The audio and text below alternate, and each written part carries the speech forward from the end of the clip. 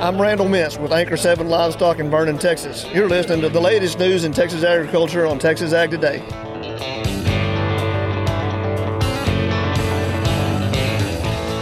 Welcome to Texas Ag Today, a daily look at the latest news in Texas agriculture. Texas Ag Today is produced by the Texas Farm Bureau Radio Network, with the largest farm news team in the Lone Star State. Now here's the host of Texas Ag Today, Carrie Martin. Hello, Texas. We've got another episode of Texas Ag Today ready to roll for you. So all you got to do is jump on in with me and buckle up. We're going to take a ride around the Lone Star State as we cover the most important industry in this greatest state in the nation, Texas agriculture. In the news today, wheat harvest is moving forward across Texas, but there is much less wheat to harvest this year, with nearly 70% of our wheat crop abandoned. We'll have more on that coming up to kick off today's show. My name is Carrie Martin. I'm your host, along with the largest and most experienced farm news team in the Lone Star State. And we're all standing by to bring you the latest news in Texas agriculture, from the piney woods of East Texas to the rocky ranges of the Trans-Pecos, and from the Panhandle down to the Rio Grande Valley. For row crop farmers, making money could be a little more difficult this year, given the slump in commodity prices. I'm James Hunt, and coming up on Texas Ag Today, we'll talk about marketing strategies. Farmers, ranchers, and rural communities fared very well on issues important to agriculture and rural living during the 88th session of the Texas legislature. I'm Tom Nicoletti, and I'll have a wrap-up report on the legislative action on Texas Ag Today. The 25th International Grassland Congress was hosted by the American Forage and Grassland Council in Covington, Kentucky, May 14th through the 19th. I personally hosted the Central Grasslands pre-Congress tour in Texas and Oklahoma the week before. This is Dr. Vanessa Olson from Overton. We'll have those stories plus Texas wildlife news and a complete look at the markets all coming up. The Texas wheat harvest is moving across the state. The latest Texas Crop Progress and Condition Report shows about 18% of the wheat crop now out of the field. Custom harvester Paul Paplow is currently harvesting in the Wichita Falls area. He says the rain there is causing some challenges. So far, we've had a lot of wet weather. We actually started combining about a week and a half ago. We got 2 hours of combining one night, then it started raining, and we sat for a full week before we did anything else. Paplow says the yields so far in the Wichita Falls area have been decent. Yeah, it's been very good. I think the lowest we've done so far is about 38 bushels, up to 50 bushels an acre. And he hopes the rain doesn't cause any more delay. We probably have about another 10 days of cutting left here, so with the rain in the forecast, I would assume we'll be here another 2 weeks would be my guess. Paplow starts his harvesting season in the Texas Rolling Plains and finishes up in August in North Dakota. We are expecting to see some high abandonment rates on winter wheat this year thanks to the drought that stretched from Texas up through Kansas and Nebraska.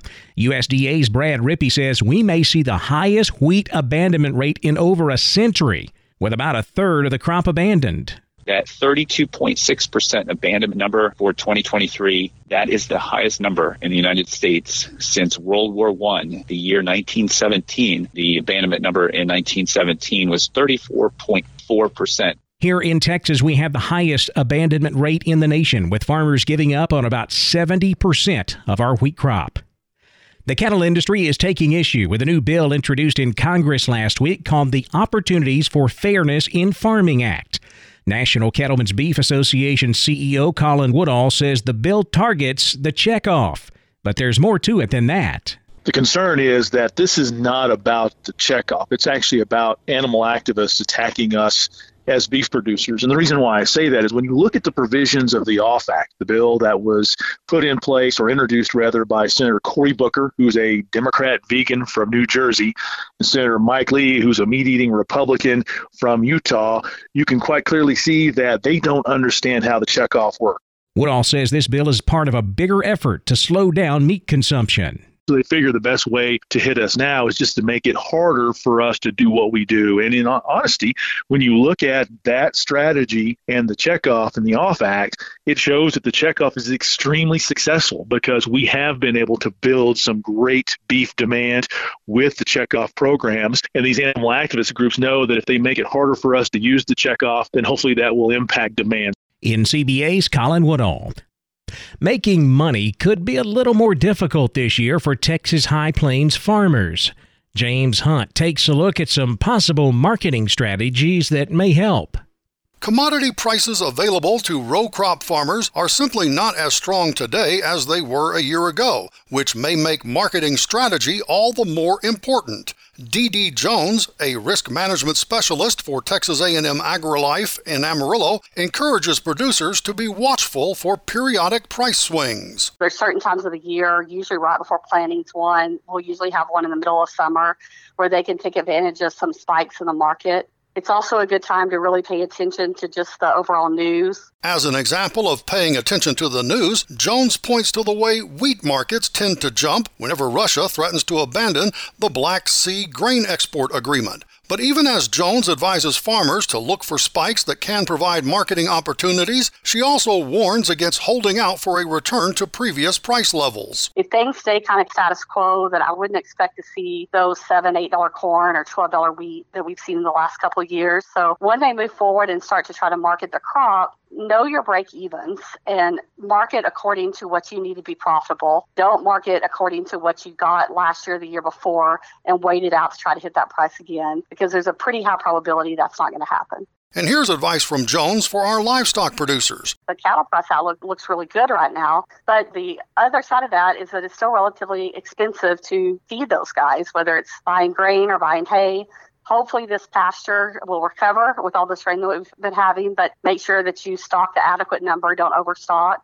And then just keep in mind that it will take a little while before those hay prices start to drop.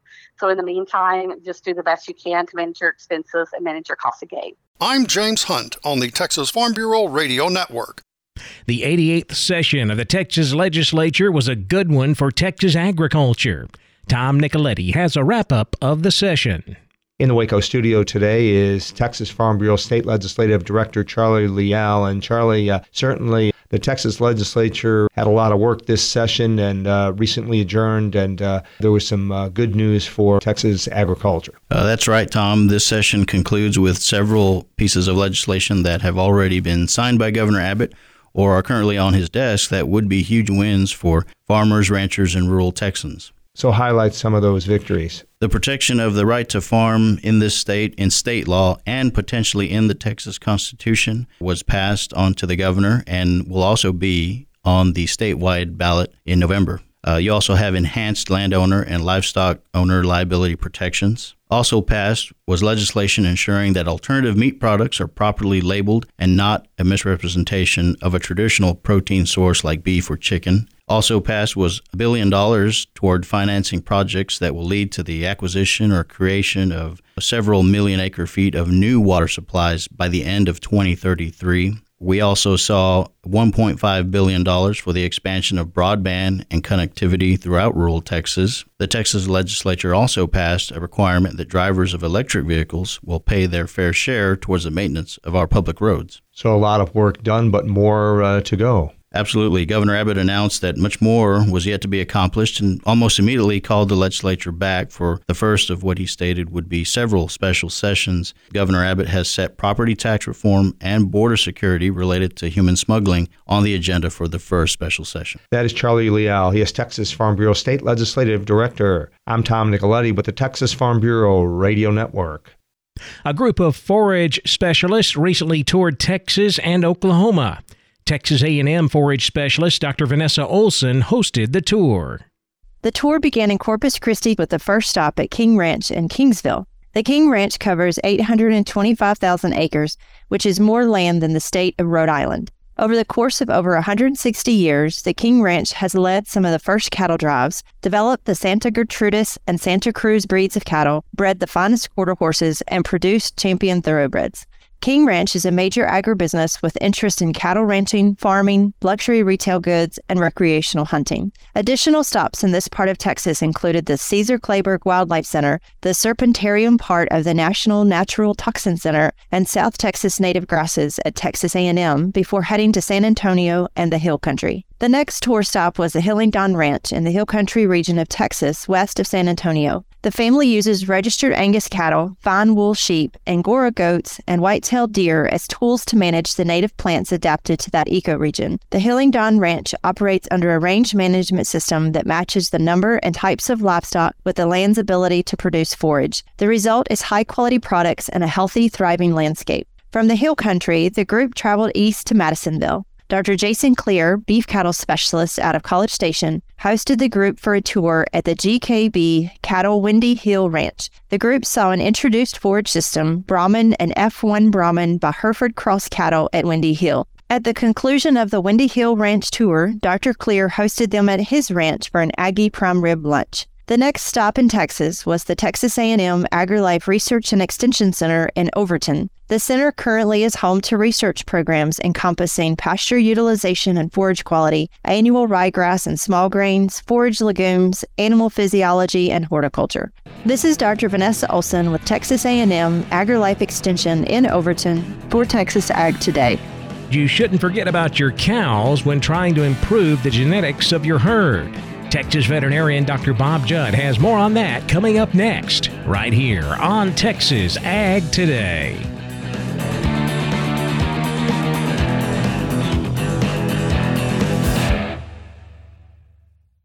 Why do you listen? I listen to radio to stay up on news, weather, current events around the local community. It keeps me up to date with everything going on in the world. It kind of just takes my mind off of the drive, getting some relevant information that's in time. It's always nice to know what's going on. Okay, what can I do? Well, listen to what's coming up and you can plan your day. Why do you listen? Go to whyilisten.com, tell us why you listen, and you have a chance to win $500. Visit whyilisten.com today. We're keeping you informed on everything happening in Texas agriculture on Texas Ag Today. Many cattle producers tend to focus on their bulls when trying to improve the genetics of their herd. But Dr. Bob Judd says you shouldn't forget that your cows hold half of your herd's genetics. We need to remember that the cow contributes 1/2 of the genetic potential of the calf, but also contributes 100% of the calf's environment to express that potential, both as a fetus and as the mother raising the calf. Dr. Fluharty indicated at the American Wagyu Association meeting that Wagyu breeders are doing a good job at paying attention to the cow, but all other breeds need to be doing the same. Keeping our cows in good body condition is critical to be successful in the cow-calf business, and a key part of that is a good mineral program. If you are not supplementing minerals to your cows, contact your bovine veterinarian for advice on a mineral program. Dr. Fluharty also indicated that feeding corn as a supplement is not a good idea, as research has shown that feeding corn increases calf birth weight. Forage is the most important part of the nutritional program for a cow-calf operation, and we certainly do not want to increase calf birth weight, which could lead to calving problems. We do want intermuscular fat development, which is marbling in the meat. So we want to get this by feeding a highly digestible and nutritious forage rather than by feeding corn. Dr. Fluharty mentioned, just remember, corn is for steers and good forage is for cows. He indicates that high-quality forage is needed to increase the energy of the diet so that every drop of milk has a little more energy. So we need to increase the milk fat by increasing forage digestibility, as this allows the cows to produce more colostrum and increases energy in the milk. Colostrum is the first milk that is so important for calf survival. I'm Dr. Bob Judd. This is the Texas Farm Bureau Radio Network. Texas is known as the home to any critter that can sting or bite. Jessica Domel says the tick is one of those critters. As you are out and about enjoying the warmer weather this time of year, be sure to check yourself and your pets for ticks. According to the Texas Department of State Health Services, ticks are most active during the spring and summer. And even if you use a bug spray to deter ticks, they may still crawl on your shoes, clothing, and other materials, hoping to find a host at a later time. That's why it's so important to check yourself and your pets before you head back inside after time outdoors. In addition to being a nuisance, ticks can also carry and transmit a number of diseases. Ticks are almost a soup of pathogens and microbes in them that can cause problems both for humans and animals. That was Lee Townsend, a University of Kentucky professor emeritus and extension entomologist. Townsend told USDA Radio that ticks can carry a number of diseases, including anaplasmosis, ehrlichiosis, Lyme disease, tick-borne relapsing fever, and tularemia. And according to the Centers for Disease Control and Prevention, the number of disease cases connected to ticks has more than doubled in the last 15 years.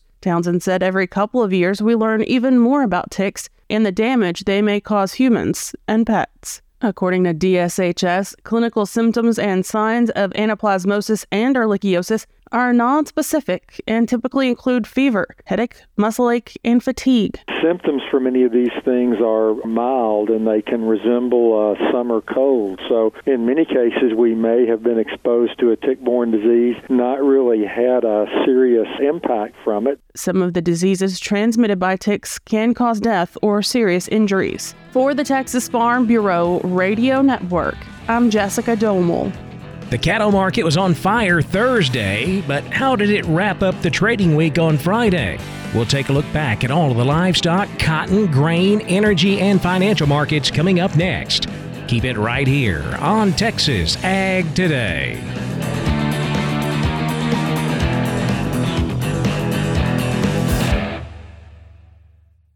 Why do you listen? Anytime I'm talking to a friend about new music and I don't know what it is, it's probably because they were listening to radio and I wasn't. I'm nosy. I like to know what's going on, and radio usually is right there telling me what and when is going on and where it's going on. Oh, listen in the barn, skid loader, tractor, then just about anywhere you can.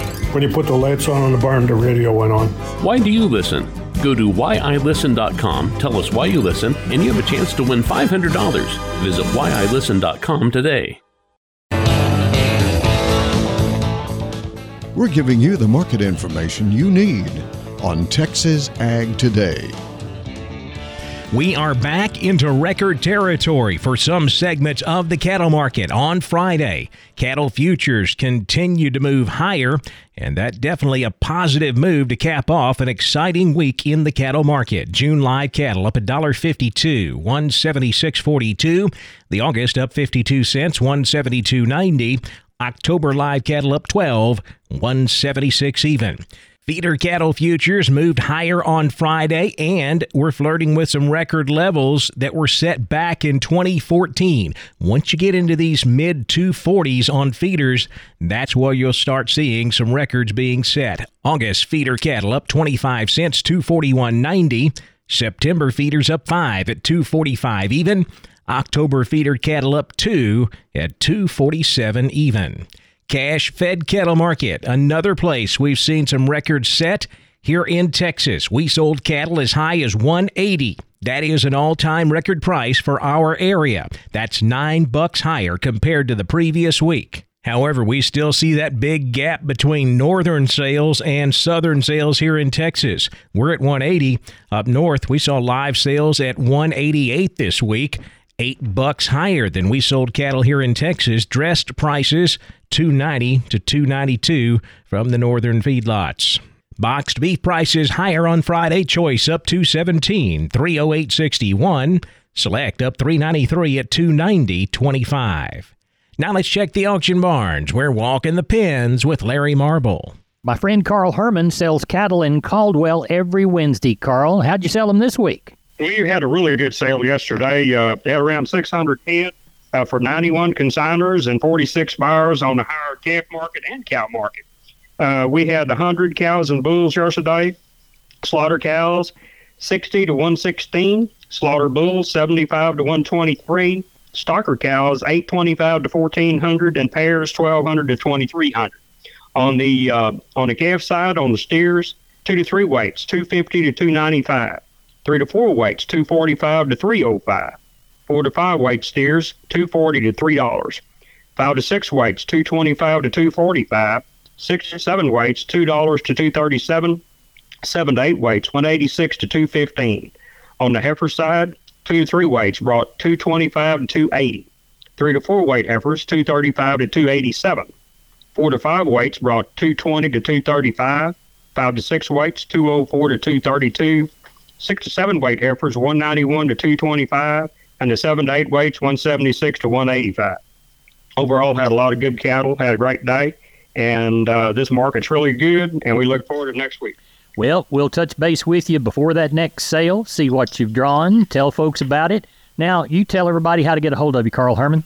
Okay, my number's 979-820-5349. Call the barn, 567-4119. If you're in the Giddings and the surrounded area, call Max Ebner at 540-8676. Carl, love to hear your voice, love talking to you, and we'll do so again next week. I enjoy it too. Larry, thank you so much. And neighbor, we enjoy getting to talk to you on Walking the Pens. Texas Farm Bureau Radio Network. You're listening to us right now on Texas Ag Today. Back over to the futures market now, where lean hogs finished sharply higher on Friday. June hogs up 317, 86.72.